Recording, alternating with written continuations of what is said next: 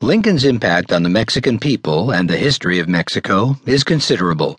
It is due in no small part to his stance during the Mexican-American War of 1846 to 48, his providing military experience and a sense of mission to newly freed slaves, and his later encouragement and support of Romero, Grant, and Sheridan that we have a neighbor to the south that is friendly despite the conquest of territory in the past and the racist ranting of some U.S. politicians in the present. Thanks to Lincoln and men and women like him, we have a Mexico that is not hostile to Americans despite the construction of border fences and walls and the blatant racism of the Minutemen and other self-appointed militants and anti-immigrant apologists. Mexicans understand that most Americans who know even a bit of the history of both countries are decent men and women, like Lincoln, who wish for a peaceful and prosperous relationship between our two countries. This book uses an approach to historiography that neither affirms the great man theory nor the people's history theory. It attempts to show that ordinary men and women are sometimes called to greatness. If they are blessed by fate and a few good friends, the alliances they make can help modify the errors of the past and forge a new future. Both Lincoln and Juarez managed to rescue their republics from the brink of destruction. But they could not have accomplished what they did without the goodwill and enormous sacrifices of those who walked beside them. Lincoln and Juarez have often been favorably compared. In Mexico today, Lincoln is one of 3 favorite U.S. presidents, and Juarez himself is sometimes called the Lincoln of Mexico.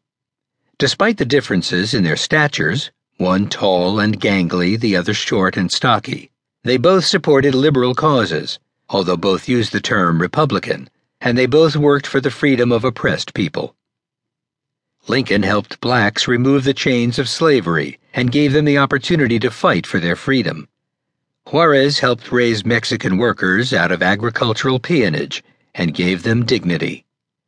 Both were born of humble beginnings, struggled for their education, became lawyers, and ultimately reached the highest political office of their countries. Both brought their respective nations into a new economic realm, from a feudal era in the southern U.S. and most of Mexico to a modern one. Both began a process of uniting their far-flung states with an extensive system of railroads and encouraged economic growth and investment.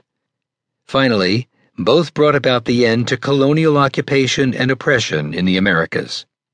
Lincoln, by staying true to his values, preserved the Union, set the slaves free, and honored his commitment to Mexico. Even after his death, his wishes were followed by able and loyal leaders, who ensured that trained soldiers, materiel, supplies, and modern armaments were made available at a time when Mexico needed them most. Also, by providing an opportunity to newly freed slaves to join the army, Lincoln not only gave the blacks a chance to fight for their own freedom, but also provided them with the opportunity after the war to join the Mexicans in their fight to overcome a foreign oppressor. On March 27, 2006, the 200th anniversary of the birth of Benito Juarez, a special event was held in Chicago. Carlos M. Seda, the Consul General, and Mexican Senator Emilia Patricia Gomez presented a cast metal sculpture of Benito Juarez to the Lincoln Presidential Library. Tom Schwartz, then interim director of the Abraham Lincoln Presidential Library, made these observations as he accepted the bust of Benito Juarez. Abraham Lincoln and Benito Juarez represented the right to rise and the importance of law in democratic societies. Both men were war presidents, with Lincoln preserving the Union and Juarez defeating foreign oppressors. Ultimately, both leaders laid the foundations for modern democratic societies.